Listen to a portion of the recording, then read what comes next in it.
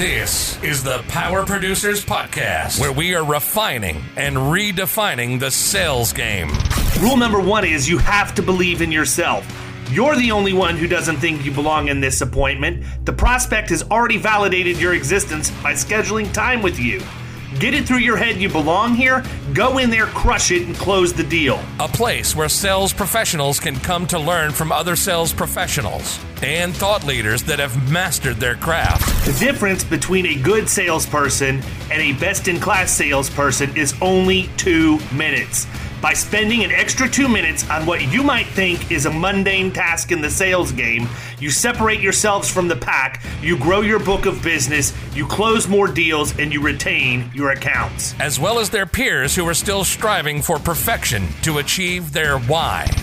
I have a wife and 4 kids. Failure is not an option. Real sales professionals, real stories, real results. It's no different than being a professional baseball player. You can't be a one-trick pony. You have to be a 5-tool player in order to succeed in this game. This is the Power Producers Podcast, production redefined. Are you ready to feel the power? Hey everybody, welcome to the Power Producers Podcast, where we are refining and redefining the sales game. I'm your host, David Carruthers. And the beard, Kyle Hauk, is out today. He is actually doing exactly what he should be doing, at least from the perspective of his boss, and he is in a new business meeting. So I trust that will go well, and it will earn some revenue for both of us. But really didn't have much room for him today because we have a huge guest, somebody that is big enough to take up 2 spots. It's Mr. Brian Will, and he is the author of the book, The Dropout, Multi-Millionaire, 37 Lessons, How to Succeed with No Money, No Education, and No Clue. Brian, welcome to Power Producers. Thanks, David. Appreciate it.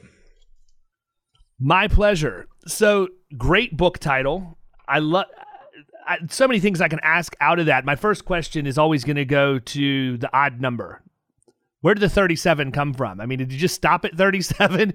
Like for me, it would probably be like 370. Well, when we wrote the book, and this gets into how you write books, I put down all these ideas on chapters and thoughts I wanted to get across. And then I wrote the book, and then I went back and started reading it. And I thought, wait a minute, there are specific business lessons in here. So we started calling them out throughout the chapters. And when we got done, there were 37. So no magic number. That's just where we got to. It's interesting. And you've written more than one book at this point, correct? Yeah. The first book I wrote about a year earlier, and it's called 57 Life Lessons on raising yourself from a life of despair to a multi-millionaire. Interesting. Having written one book myself and in the process of the second one, it's kind of interesting. I woke up this morning, and so my book, for the people who listen already know, I'm sure it's extra 2 minutes, but I'm working on another one called The Dirty 130. It's 130 days, which is 6 months of working days of a challenge. And if you create those habits that you do to get through the challenge, it's going to change the trajectory of your career. Well, my first book was about how you go the extra 2 minutes. Spend 2 minutes doing virtually anything in your sales career is going to put you at a completely different level than your competition because you're going to wow your audience. And as I'm thinking about it, I'm like, probably should have written The Dirty 130 first, because that would have taught these people how to get in front of the people to deliver the extra 2 minutes. So it's fun. I've got a lot of college professors and undergrad or high school teachers that probably are blown away that I wrote anything at all. Let alone a book that has done fairly well for itself. And it's a never-ending learning process, man. You write one. I'd love to know how many people have written one book and stopped. Well, what's even more interesting is how many people wrote the book and actually wrote it themselves and didn't use a ghostwriter. It's painfully obvious if you get through mine, because I self-published and there are exactly 7 errors and the editor is gone and we're bringing another one in. I know exactly where all of them are. My good friend James Jenkins was kind enough to give me a list of them after he read it. But for me, I got done with it and I'm like, man, there's so much more I could have talked about. I got to write another book. And I know that when I get done with this one, I'm going to be exactly the same. There's so many more things I can talk about. And for me, the writing part of it is actually not that bad because I blog incessantly. I'm putting out, 2-3 blog posts a week at a bare minimum on each of my, at least a couple of my sites. So that part, I don't have fear from that. It's just I get going down one road and I have to see that through to completion. And by the time I get done, I've got enough to have an entire book and I just need to go write another one. So talk a little bit about what drove you to write this, though. We're not here to talk about my book. We're here to talk about yours because I think that yours probably has the potential to make a lot more impact on the industry than what mine did. Well, it's interesting. The first book, I started on my 50th birthday. I was down in Key West and down there by myself and didn't have anything to do. And I'd had this book Such title. a great place to, by the way, just let me stop you. Don't know if you did your research or not, but my number one favorite place in the entire world is Key West, Florida. Yeah. For me, I found that I can only write when I'm away from home, which is, I've learned this through the writing process. And I started down there in Key West and I literally had this book title on my computer for 5 years. And I picked it up with nothing else to do and started dictating into my iPad. And 3 days later, I'd written 25,000 words. And I thought, oh, wow, I could finish this book really quickly. Well, I ended up going home, and then it sat on my computer for another 5 years. It just sat there half written. And then I went out to Park City a year and a half ago, and I was sitting out there again by myself and thought, I might as well finish this book. Well, much like you just said, I finished the book in about 3 days. And I remember finishing it, and I went to dinner, and I was sitting at dinner, and I thought to myself, I'm not done. There's another book. And so I sat at dinner and I wrote down about 100 topics in about the next 20 minutes, went back to the condo and wrote the first 3 chapters of the second book. So you're right, you're not done. And even now that I've got these 2 books out, I've got 2 more books in the works. So the one thing that you said that struck me, only because I've been through this process before, is that you dictated 25,000 words, man. And so my process for content creation, even with blogs, is I'd start with video. So it's still the spoken word. It's just I start with video. And then in order to write the blog post, I send that off to a transcription company and I let them transcribe my video. I can talk for 5 minutes and I've only got about 500 words. Okay. And I talk fast and a lot. So for you to have dictated 25,000 words in that time frame tells me you were spending a lot of time dictating. I literally, when I picked up that iPad and started talking, I talked for about 12 straight hours.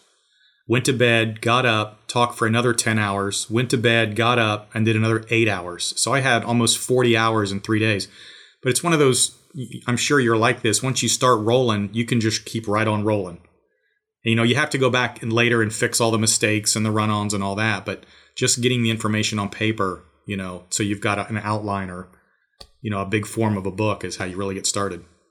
And I am so much more effective. Like even when I get up and do public speaking, I hate PowerPoint. I can get up, you could tell me, David, I need you to go and deliver a presentation on sales psychology right now. And I could go out and easily talk for an hour, 2 hours with not a slide, no preparation, nothing, because I live it every single day.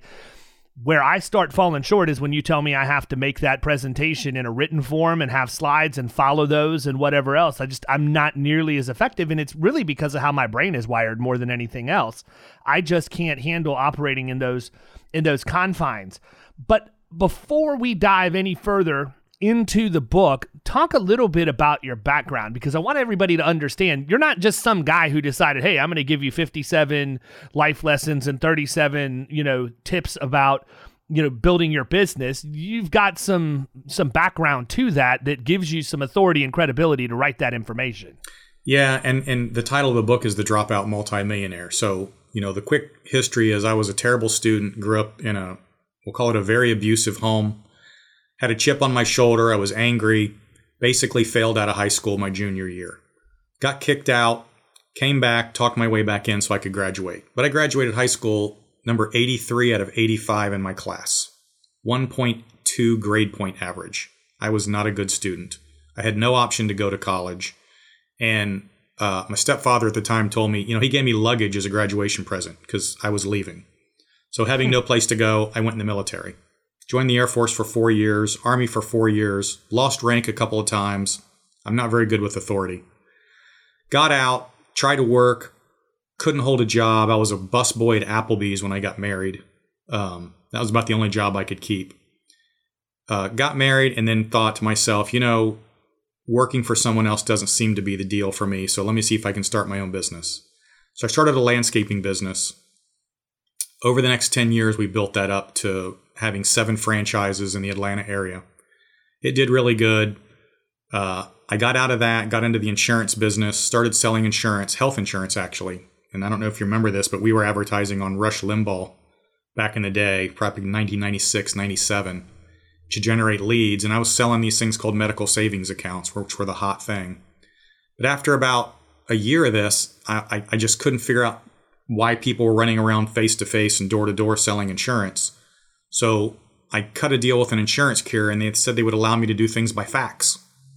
And so we were doing fax applications on health insurance, which was not allowed at the time, and built this up to be the second largest agency in the country for Assurant Health, and got acquired by a venture capital firm in Atlanta because eHealth insurance was up and coming, and they needed a virtual call center, so to speak. So I sold that company, then went out and started an online marketing company with a partner. After that, we started another online insurance company. We sold the online marketing company to a private equity firm in Chicago. 2 years later, we sold the online insurance agency to another venture capital firm out of Silicon Valley. And suddenly, the adage in this industry is if you do 1, you're lucky. If you do 2, you're good. And I had done 3 at that point, so I became somewhat of an industry expert in the direct-to-consumer call center space. So I started doing consulting for insurance carriers, kind of turnaround work on their call centers that weren't working.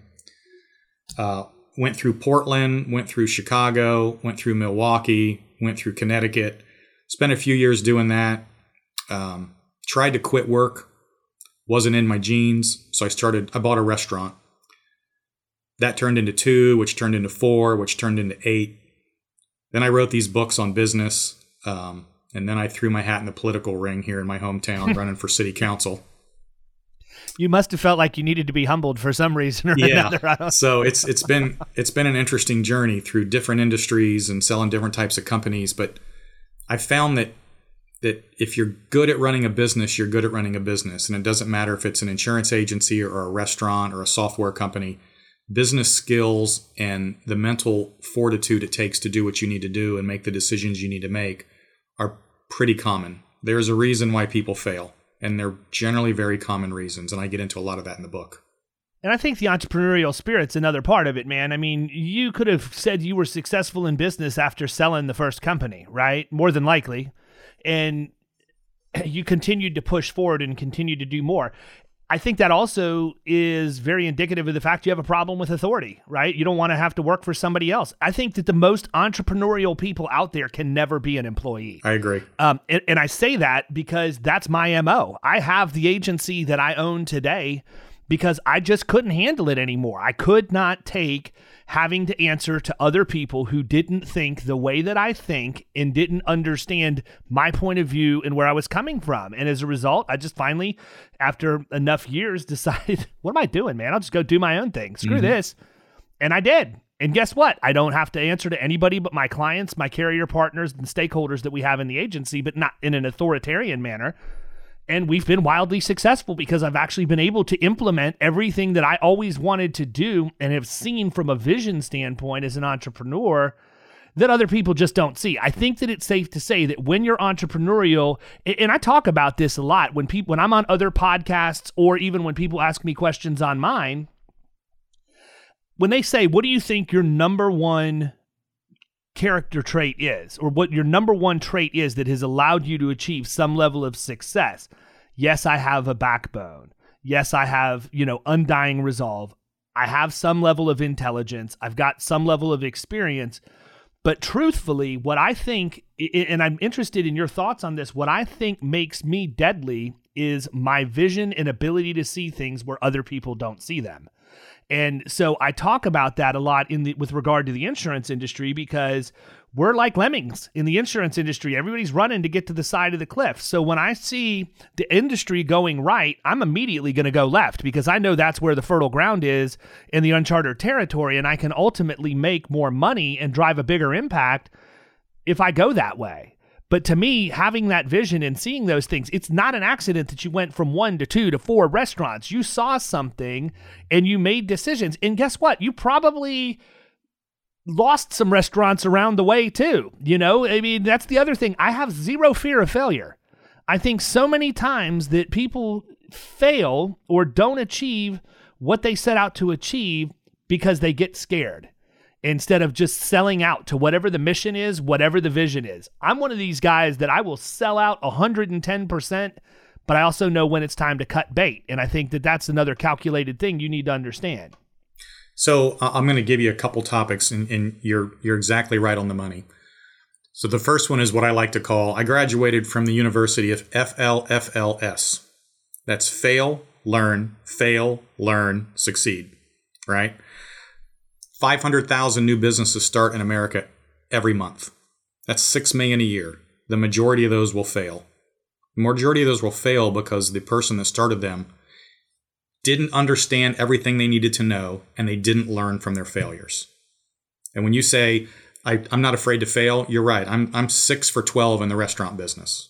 We have a great company with 6, but we had 6 that didn't make it. But you learn off of every one. Of the 6 that failed, 4 of those were my first 5. But you learn, and then you succeed. And you don't quit. And you don't quit. You can't take unnecessary risks, but you don't quit. One of the challenges I see with people is when they start their business, a lot of them have an ego problem. They think they have all the answers. They think they know what they're supposed to do. And a lot of times they don't. And they're unwilling to take the advice of people who have been there and done that before. And that is one of the biggest reasons people fail. They don't understand their own limitations. If they could just find someone who'd been there and done that, get their advice and follow it, their chances of success are much, much higher. Yeah, I agree. I think that people, I actually just put some content out about this last week or the week before. And that's one of the number one things. And I give this advice to anybody who's coming into the insurance industry, no matter how good you are or perceive yourself to be. You have to be coachable, period. Mm-hmm. Michael Jordan was coachable, yes. Right? I mean, Michael Jordan was arguably, I know that there's people who want to make the argument for LeBron and Kobe and all of these other people, but I don't think that we will ever see in professional sports a greater competitor than Michael Jordan. Tom Brady is probably as close as you're going to get, in my opinion. I mean, but Tiger Woods had a swing coach who couldn't win a golf tournament if he tried. But Tiger Woods had a swing coach. Yeah, and I mean that's the thing. You have to be coachable, and it's not that by being coachable, there's some components that go into that. Number one, you have to be willing to reach out and ask for help. You can't be afraid to ask somebody to help you. And I think there's some apprehension there.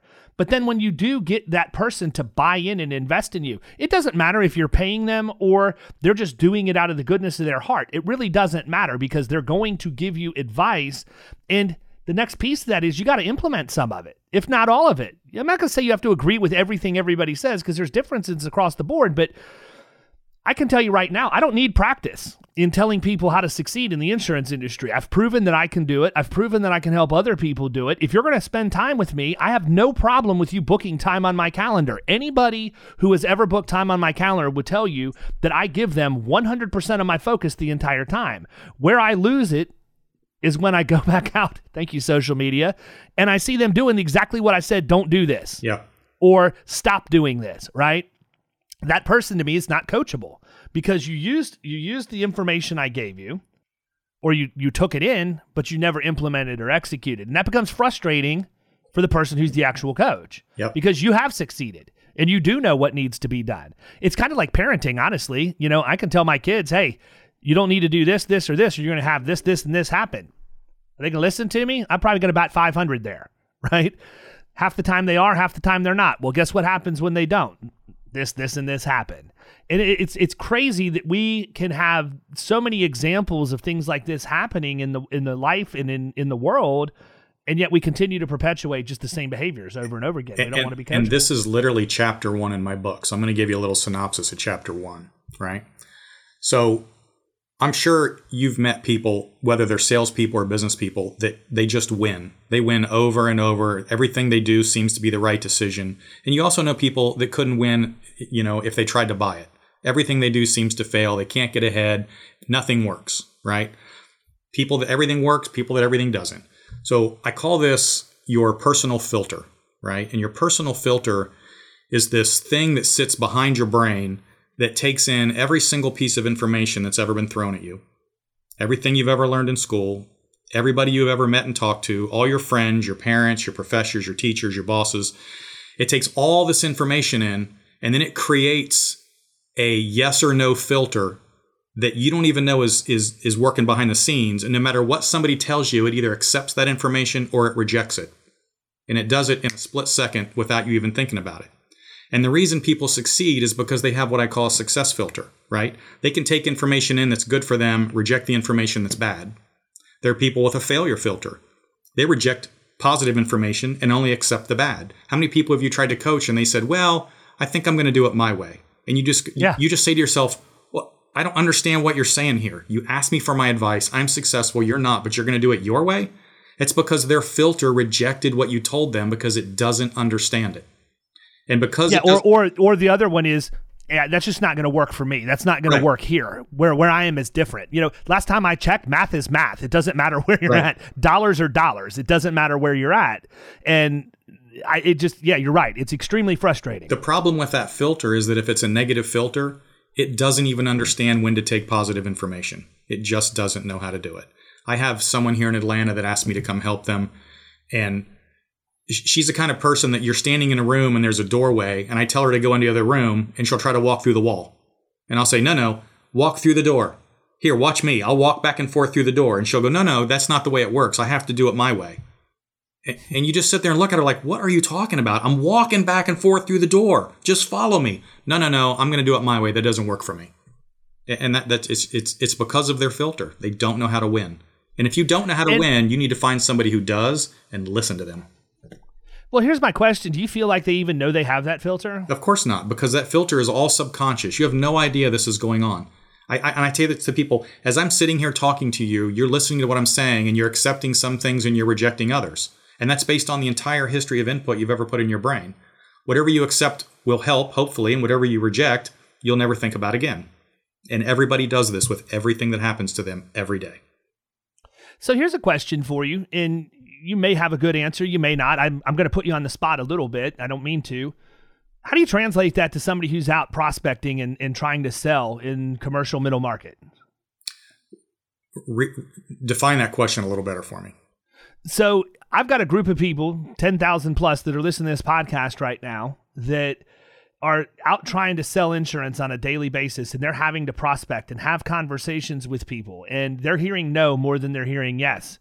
And my question is, how do you translate that? How do you identify whether or not you're getting no because you really should get no, or it's because the filter that's in your mind is telling you that you're leaning toward hearing no as opposed to doing the things you need to do to get to yes? And this is exactly what I'm talking about. If you're getting no more than yes, there's something going on that you don't understand and don't realize. Find somebody who gets more yeses than nos and have them watch you, tell you what you're doing wrong, and then follow their advice. That's what you got to do. And don't say, I don't believe that, or it's not the way I would do it, or I think nobody cares what you think. If you're getting more no's than yeses, then everything you think is wrong. Find somebody who's successful, have them tell you what you're doing wrong, and follow their advice. I feel like I hear myself talking through you right now. I mean, the parallels of what you say and what I preach are so in line, it's insane. That's a success filter. I hope so. Yes. I hope so. I hope I'm not just lucky. If so, I'm going to go buy a lottery ticket. So talk a little bit more about the book. I mean, you dictated for 12 hours in a row. You got a lot of stuff out there, and I don't want you to give away every ounce of information that's in there by any stretch, but you and I both know that the first step for anybody to make any type of improvement in their situation is to take some level of action, and we obviously know that you have now provided a roadmap for them to be able to do that. They just have to be willing to go to Amazon or wherever they can purchase your book to do it. Why should they? I would say two main ideas you need to understand if you're going to go into business for yourself. Okay. And that's primarily what the book is about. The first is, what kind of a business are you going to go into? Are you going to be self-employed, or are you going to be a business owner? And those are two very distinctive things. A self-employed person is someone who starts, they might be working for an agency and they decide to go out on their own and it's just them. I mean, they've started a business, they might incorporate it, they've got a company name, but the reality is they're self-employed. They've created a job for themselves, and that's good. And you can create a nice lifestyle with that. It's not something you're ever going to build value in. It's not something you're ever going to sell. unless it's just a block of business, but you're a self-employed individual. Then there are people who want to build a company. A company means that I'm going to build, I'm going to have employees, I'm going to build processes, and I'm going to have infrastructure, and I'm going to support a bunch of other people and help them get their life going. Those are two distinctly different things. So first, decide who you are and what you want. You can start self-employed and turn into a business owner, or you can start self-employed and stay there, or you can start off by starting a business. So figure out who you are. If you decide you want to be a company and you want to build something that has a lot of value and that you can sell, and then you need to decide who you are as an individual within that company. And we like to say that every successful company that grows and scales and has value and can be sold requires different personalities. Somebody needs to be the entrepreneur, somebody needs to be the manager, somebody needs to be the salesperson, and somebody needs to be a technician, right? There are a lot of people who are salespeople who start companies who have no idea how to run an actual company. There are a lot of people who are managers of another company who think, I do all the work, so let me start my own company, and they have no idea how to sell or actually be the entrepreneur on top.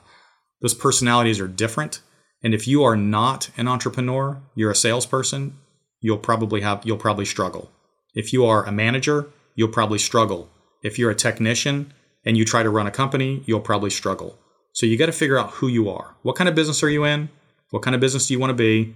Who you are within that business. Hire the people to fill in the gaps, and then you move on from there. I think, a lot of people will hear me talk about my time in retail, working in grocery stores and super targets, and probably wonder, how does that translate to you being a successful insurance producer? It doesn't. Mm-hmm. It may give me some stories. It might give me, truthfully, it'll give me some operational discussion opportunities because I have had total P&L responsibility since I was 22 years old. So I can go in and I can talk about certain operational things that are going on or whatever else based off of that. But my time in grocery and retail really didn't set me up to be a successful producer. It set me up to be a successful agency owner. Mm-hmm. And because of my ops experience, I can wear that hat when I'm working in the agency. I think, though, that when you're working for someone else, there's something else that you need to be thinking about. If you're working for a company and you don't own it, and you're going to be an employee, you need to understand the difference. And I'm going to steal something from my good friend Scott Howell here. You need to understand the difference between a job and a career. Mm-hmm. Period. Right? To me, a job is I'm going to go in, I'm going to work 8 hours, and I'm going to go home, and I don't have a care in the world. Not going to worry about anything, and it'll be here tomorrow morning when I come back at 8 o'clock. Yep. If I have a career, I have a much longer term vision of what every day's activities are going to lead to. When you're in sales, and specifically when you're in sales for a high ticket item, insurance is a high ticket item. It doesn't matter if it's 10,000 or 100,000. It's a high ticket item. You're in a career, and every single thing you do every single day determines the ultimate outcome of your career, which is a much wider view. I feel like many times we get trapped as employees or just having a job. Well, you're exactly right. And unfortunately, people with an employee mindset are never going to succeed in their own business. It's just not going to happen. It takes a much bigger drive. I used to say I worked dark to dark 7 days a week when I was building my company. You do what it takes. And I've also always said, it's funny, for years people say, well, what do you do for fun? And I would say, business is fun.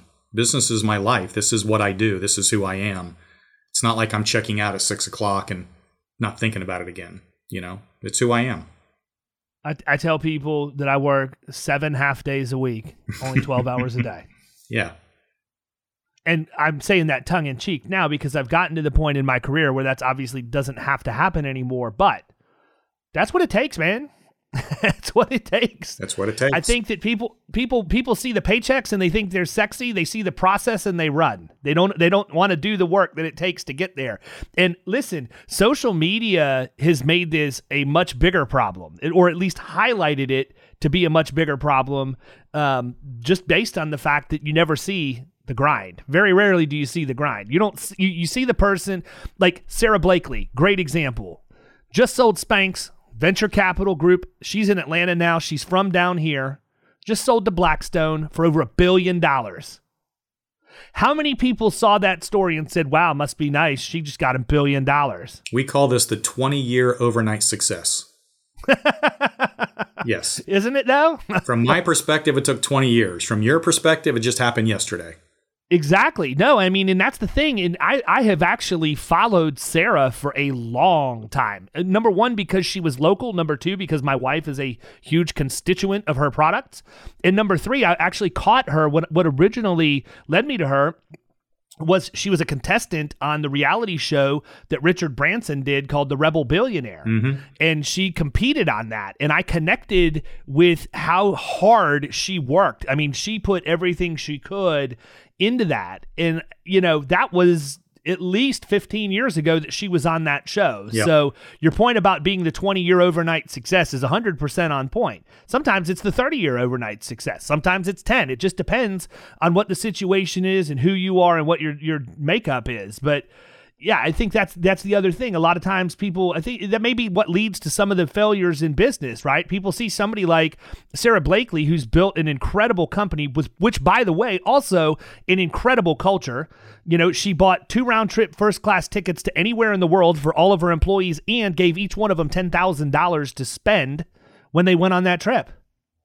Like, come on, people. You can't work in a better organization than that. Right. Now, was it always that way? Absolutely not. I've seen the pictures of when she started with her house over on the other side of the bay, and she would come home and have just boxes blocking her front door. She had no fulfillment department. She had no marketing department. This lady was literally bootstrapping this thing from the ground up and will have my eternal respect. If she ever goes and does anything else, there's no doubt in my mind that Sarah Blakely is going to be successful. Right. That's who she is. Yep. She can't be anything but. But I think there's a lot of people out there who look at that, they don't understand. You're right. It was a 20-year process to get there. Well, if that lady can do it, I can do it. I'm just going to go out and I'm going to start doing this tomorrow and think, hey, how quick is it going to be before I get that first massive check? I'm sorry, did you want me to tell you in years or decades? I have, and it's funny, in my years in insurance, I would always have my top salespeople quit to go start their own business because they would look at what we were doing and think, oh, I can do that. That's easy. And I'd laugh every time they'd leave because I'd be like, they'll be back. Whether we take them back is another issue, but they'll be back. They have no idea what it takes to do what they think they're going to do. Absolutely. Absolutely. So talk a little bit about, how has this translated? I mean, we weren't necessarily going to go here. We're not going to camp here by any stretch, but how has this thought process translated to your current bid to be a city council member in Alpharetta? When I sold one company in 99, I sold one in 2006, I sold one in 2008. I quit working, ended up consulting for insurance carriers for a number of years.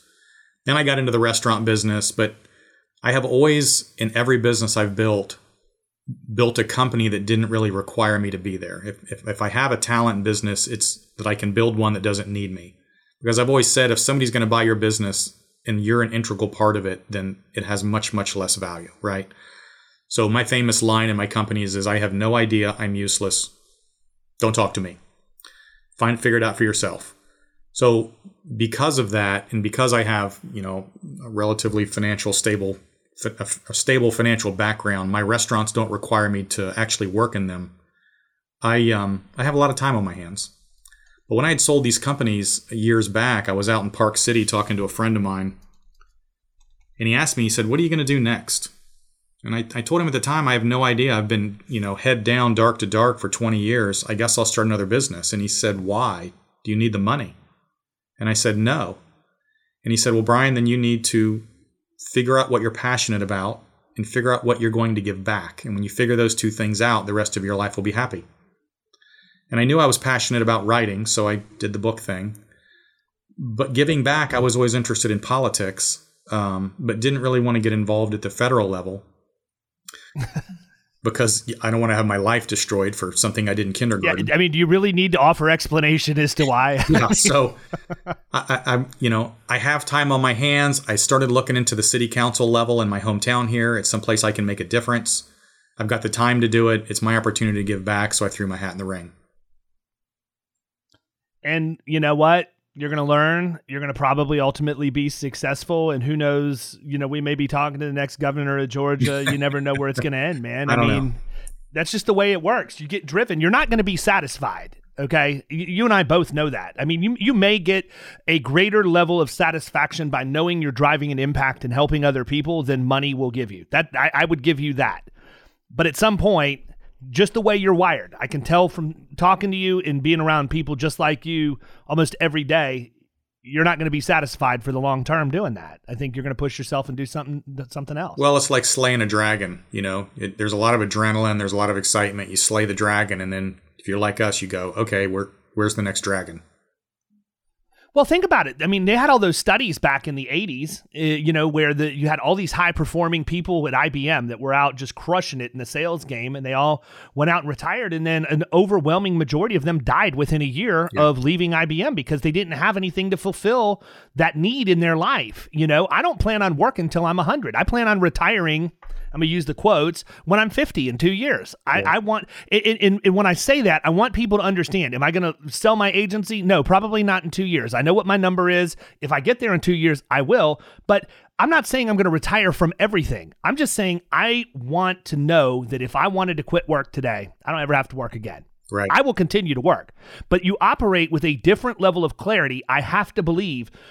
Truthfully, Brian, I could probably stop working today. Right. But that being said, so I can tell you just how my own mind is wired. I can see that I have made decisions differently, knowing that's the case. I'm not worried about where payroll's coming from next week. I'm not worried about whether or not the carrier check's going to get deposited, before I have to pay the rent or any of that other stuff. I can sit back without any stress, whatsoever, unless it's self-imposed, and I can look at things much more objectively because I've worked hard to get to the position where, as you said, I'm pretty much irrelevant too, man. Anybody asks me a question about the operations end of the agency other than what's on the P&L, I'm going to point them to whoever in the agency, does that. Exactly. I don't need to know every nuance of how every single person's job's done. And to show you, from a transformation standpoint, back in my days in the grocery industry, they wanted to give me a store a year and a half before I actually took the store. And the reason why that happened is because I did want to understand what everybody did. If they were going to hold me responsible for financial performance of the entire organization, I was in my early 20s and inherited essentially a $16 million a year business that I was completely responsible for. If I don't understand how to fry the donuts and how to make the conversions of the bread into croutons and repackage them and price them and date them correctly in the bakery, or how to take the rotisserie chicken and turn it into chicken salad or put it on the steam table as another dish the other day, and understand where the profit is made or lost in each one of those operating units inside of a store, I couldn't take responsibility for the whole thing because I wouldn't be able to lead and help that person understand where to troubleshoot in their own operation. Now, I didn't have to go in and actually physically do that stuff for long periods of time, but I did. I worked in every single job in that store before I allowed them to give me the promotion. And I don't want that to sound pompous. It was more out of fear that I was going to fail when I got there if I didn't understand how everything worked. At this season in my life, having been through several opportunities that have turned out well and having several that didn't turn out well, I've been molded into somebody who realizes I don't have to know every single detail. I just need to know that I've got the person who does know those details in the boat rowing the same direction as everybody else. I to your point earlier, I tried to retire. Couldn't do it. I would walk into a store or a restaurant or business, and all of a sudden I'm looking around going, I could do this. Should I buy this or should I just build it? Which would drive me crazy sometimes, because then I would say, no, you're retired. You're not, you don't need to do this anymore. But I was literally sitting in a bar one day with some of my ex-employees having some drinks, and somebody said it was for sale. And I said, you know what? Screw it. Let's just buy it. So we bought it. And now we have 8. And that's just kind of the way it goes. But yeah, if you can build your business to the point where, like you said, you can operate at 30,000 feet and not down in the trenches, and you've got something. I call it, in the restaurant business, we call the difference between managing a store and managing a company. It's the difference between managing, the sales process or managing the agency. You have to understand the P&L level in order for you to operate the business. That's what you need to know. And to me, truthfully, that's not that difficult. I realize there's a lot that goes, what's that? For you. Right. And that's what I'm saying. So people that are wired like us, for me, it's, number one, very non-emotional decisions because the numbers always tell the story. And I'm different than a lot of my peers because I don't ever look at anything in terms of dollars. I look at everything as a percent to total revenue, right? So I can understand if I make this decision, it's going to cost me 2%. Okay, well, now I can back into the number and see what it is. But because of how our P&Ls were always set up as I was coming up through the ranks, I knew my payroll percent had to be single digits. I knew my sales per man hour had to be a certain number of things. And in the agency world, I don't think that we always break down our P&Ls and understand what the tolerances, the different tolerance levels are for the different expense centers or revenue centers, does that matter, for the agency. So for me to make business decisions, as long as I have good reporting and the data that's been put in is correct, boom. Just like split second. It doesn't take long at all to figure out, oh yeah, you need to do this here, cut this, add that, whatever else. It's interesting in all the consulting I did, and I did this in every company we went into, I would switch them from what we called top-down management to bottom-up, right? There's a macro P&L, and then there's a micro P&L. And the micro P&L is every single salesperson in the organization. You can take every single salesperson, build a P&L around them based on their OPEX costs, their lead costs, their sales commissions, their salaries, build that P&L, and it becomes very apparent very quickly who's producing and who's not. And I can tell you every agency we went into, I would probably fire the bottom 25 to 35% of their sales force. And they had no idea. They kept thinking more sales is more revenue is more profit, and it's not. More sales is not more profit. Every agent is a profit center, every single one. And you have to look at them. And every single one of those accounts is a profit center too. Every account's a profit center. Every lead source is a profit center. You have to break this down so many ways to determine what works and what doesn't. And most agency or big agency owners just have never done that before. They keep looking at it from top down and then can't figure out why. I had an agency. It's funny that you say that, man, because and for everybody who's listening to this, I didn't know Brian at all until we had just a quick conversation for about 30, 45 minutes the other day to talk about what we were going to talk about today, and then we brought him on the podcast. So he knows nothing really about me unless he's gone out and done research on the internet. And truthfully, I haven't done any more because I felt like we hit it off and we could just figure out everything else we wanted to talk about when we came on to record. But I do this, and I didn't do it intentionally necessarily. I didn't go read your book that said, hey, you should do it this way. I just did it this way because this is what made sense to me. So it's one of the reasons why I have all of my producers do a business plan, right? I want them to do a business plan because I want them to run their book of business as if it's their own individual company. It's going to show me how entrepreneurial they are, how cost conscious they are. But the most important thing, and if you're an agency owner and you're listening to this, you need to write this down right now. It's not about what amount of revenue any producer is going to do. It's how they're going to do it. How are they going to get there? How much is it going to cost? How much time is going to be invested? What are those daily behaviors they're going to have to execute to 100% perfection every single day to get to that number? And so many times we just want to know, hey man, what are your numbers going to be for the year? And then we put that as a placeholder in the budget. And when they don't hit the number, we don't have anything to go back and hold them accountable to or measure because we didn't get them to give us their plan and agree to it on the front end. Whereas if they've done that, and my belief is, I don't care about the revenue. I do care about the revenue, but on a day-to-day basis, I am not going to go into somebody who's got a business plan that says, I'm going to write $2.5 million of premium for your agency this year, and every day ask them, where's the $2.5 million? What I do want to know is, how many cold calls are you going to make? How many marketing drops are you going to make? How much follow-up do you have? How much retention do you have in your book? Now we can start getting into these things, but it's the behaviors that ultimately determine whether or not they hit their revenue goal. And if you don't define the behaviors and hold them accountable to the behaviors, you're never going to get to the revenue number. And the mistake that so many people make is they want to hold somebody accountable to their end of the year revenue without ever looking at what they're doing every day to get there. That's a fact. That's the difference between an agency that's wildly profitable and one who can't figure out why they can't make money. Agreed. What else can we talk about, man? We got 15 minutes left. Well, floor is yours. Floor is mine. Gosh, that's a good question. So what would you say the biggest thing that you've learned? Like, what's just the biggest, most ridiculous mistake that you've made? And if it's going to give away the book, then tell me that, and I don't want you to tell me. Well, I would say it's 1,000 mistakes. The biggest one, however, is letting your ego get in the way of your ultimate success. Again, this is a repetitive topic here, but if your business isn't where it needs to be, there's a reason, and the reason is you. And if you don't understand that, then you're not going to be able to move forward. And the way to move forward is to find somebody who can help you figure out what you're doing wrong, what's wrong in your sales process, what's wrong in your agency, what's wrong with your agents, what's wrong. And you got to find somebody who's been there, done that, and then listen to what they tell you.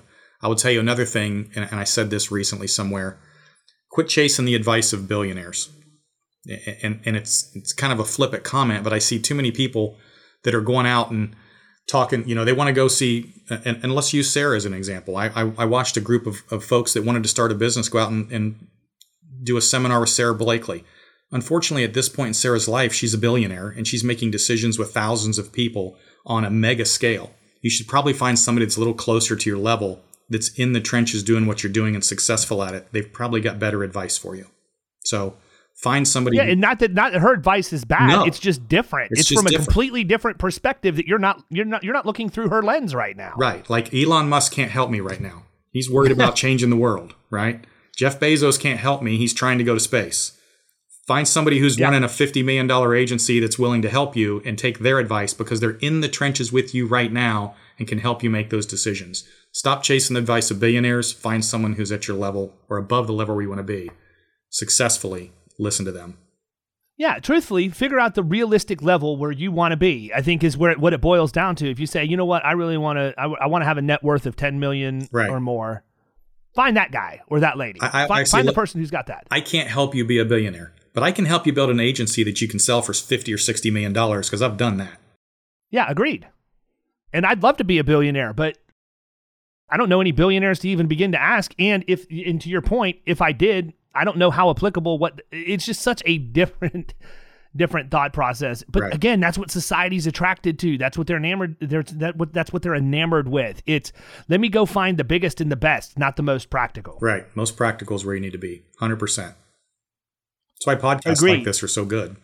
Absolutely. Well, I appreciate that. So listen, I don't want to flounder around and think of anything, just try and come up with stuff to talk about. I would ask you this, though, and then we're going to wrap up, and I want you to tell people when you're done answering this question, tell them where they can find your books, because I know that we're going to sell some, and then I'm going to make a special announcement that you don't even know is coming. But number one piece of advice, you've given so many, but if you were to think about the number one piece of advice that you've ever been given, and understanding that you're not somebody who likes authority, I do believe you're coachable. I know I am. I don't necessarily deal well with authority, but I am coachable. I just have to be getting coached by the people that I choose that I know are going to give me the best advice. What do you think the best piece of advice is you've ever gotten? If you are not where you want to be eventually in life, then you are not making the right decisions, and you need to find somebody that can help you do that. I'd say something similar, but different, and tell people, if you're not succeeding to the level you want, go stand in front of a mirror, and every reason why is staring back at you. Your ego is the problem. I love to say this. You know the difference between you and Elon Musk? You know the difference between you and Jeff Bezos, or you and Bill Gates, or you and Warren Buffett? What's the only difference between you and all these people? It's the way you think. It's nothing more than the way you think. You need to learn to think correctly to get where you want to go in life. And if you can't do that on your own, find somebody who can help you. So let me ask you, where do they find your book? I'm assuming Amazon and the usual places, but is there... Amazon, Kobo, I think, are the two big ones, but Amazon's the big one. Yeah. We're cool deal. So listen, people, I really like what Brian has to say. I can't wait to read both of his books, and I want you to do that too.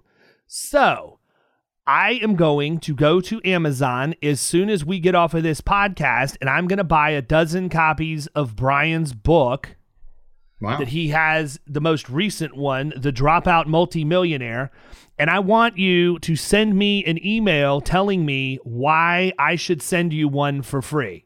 What did you learn from this podcast that makes you want to get his book? And I'll send it to you. I'm going to give 12 of them away at no cost whatsoever to you. I'll cover shipping and everything else. Just send me an email. Tell me why it should be you. That's incredible, David. Thank you.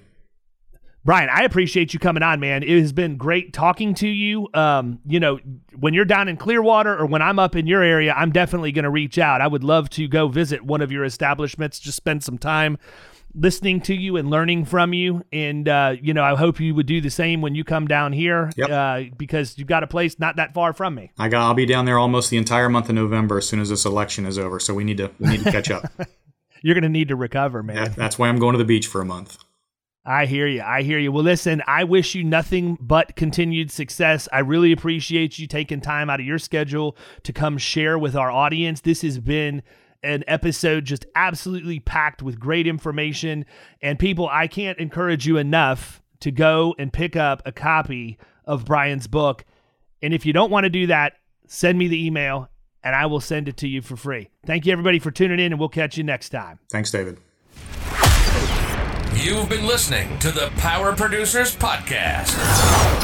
You can follow Killing Commercial Insurance on Facebook and YouTube. And if you want to take your game to the next level, check out our book, The Extra 2 Minutes, and our website, killingcommercial.com.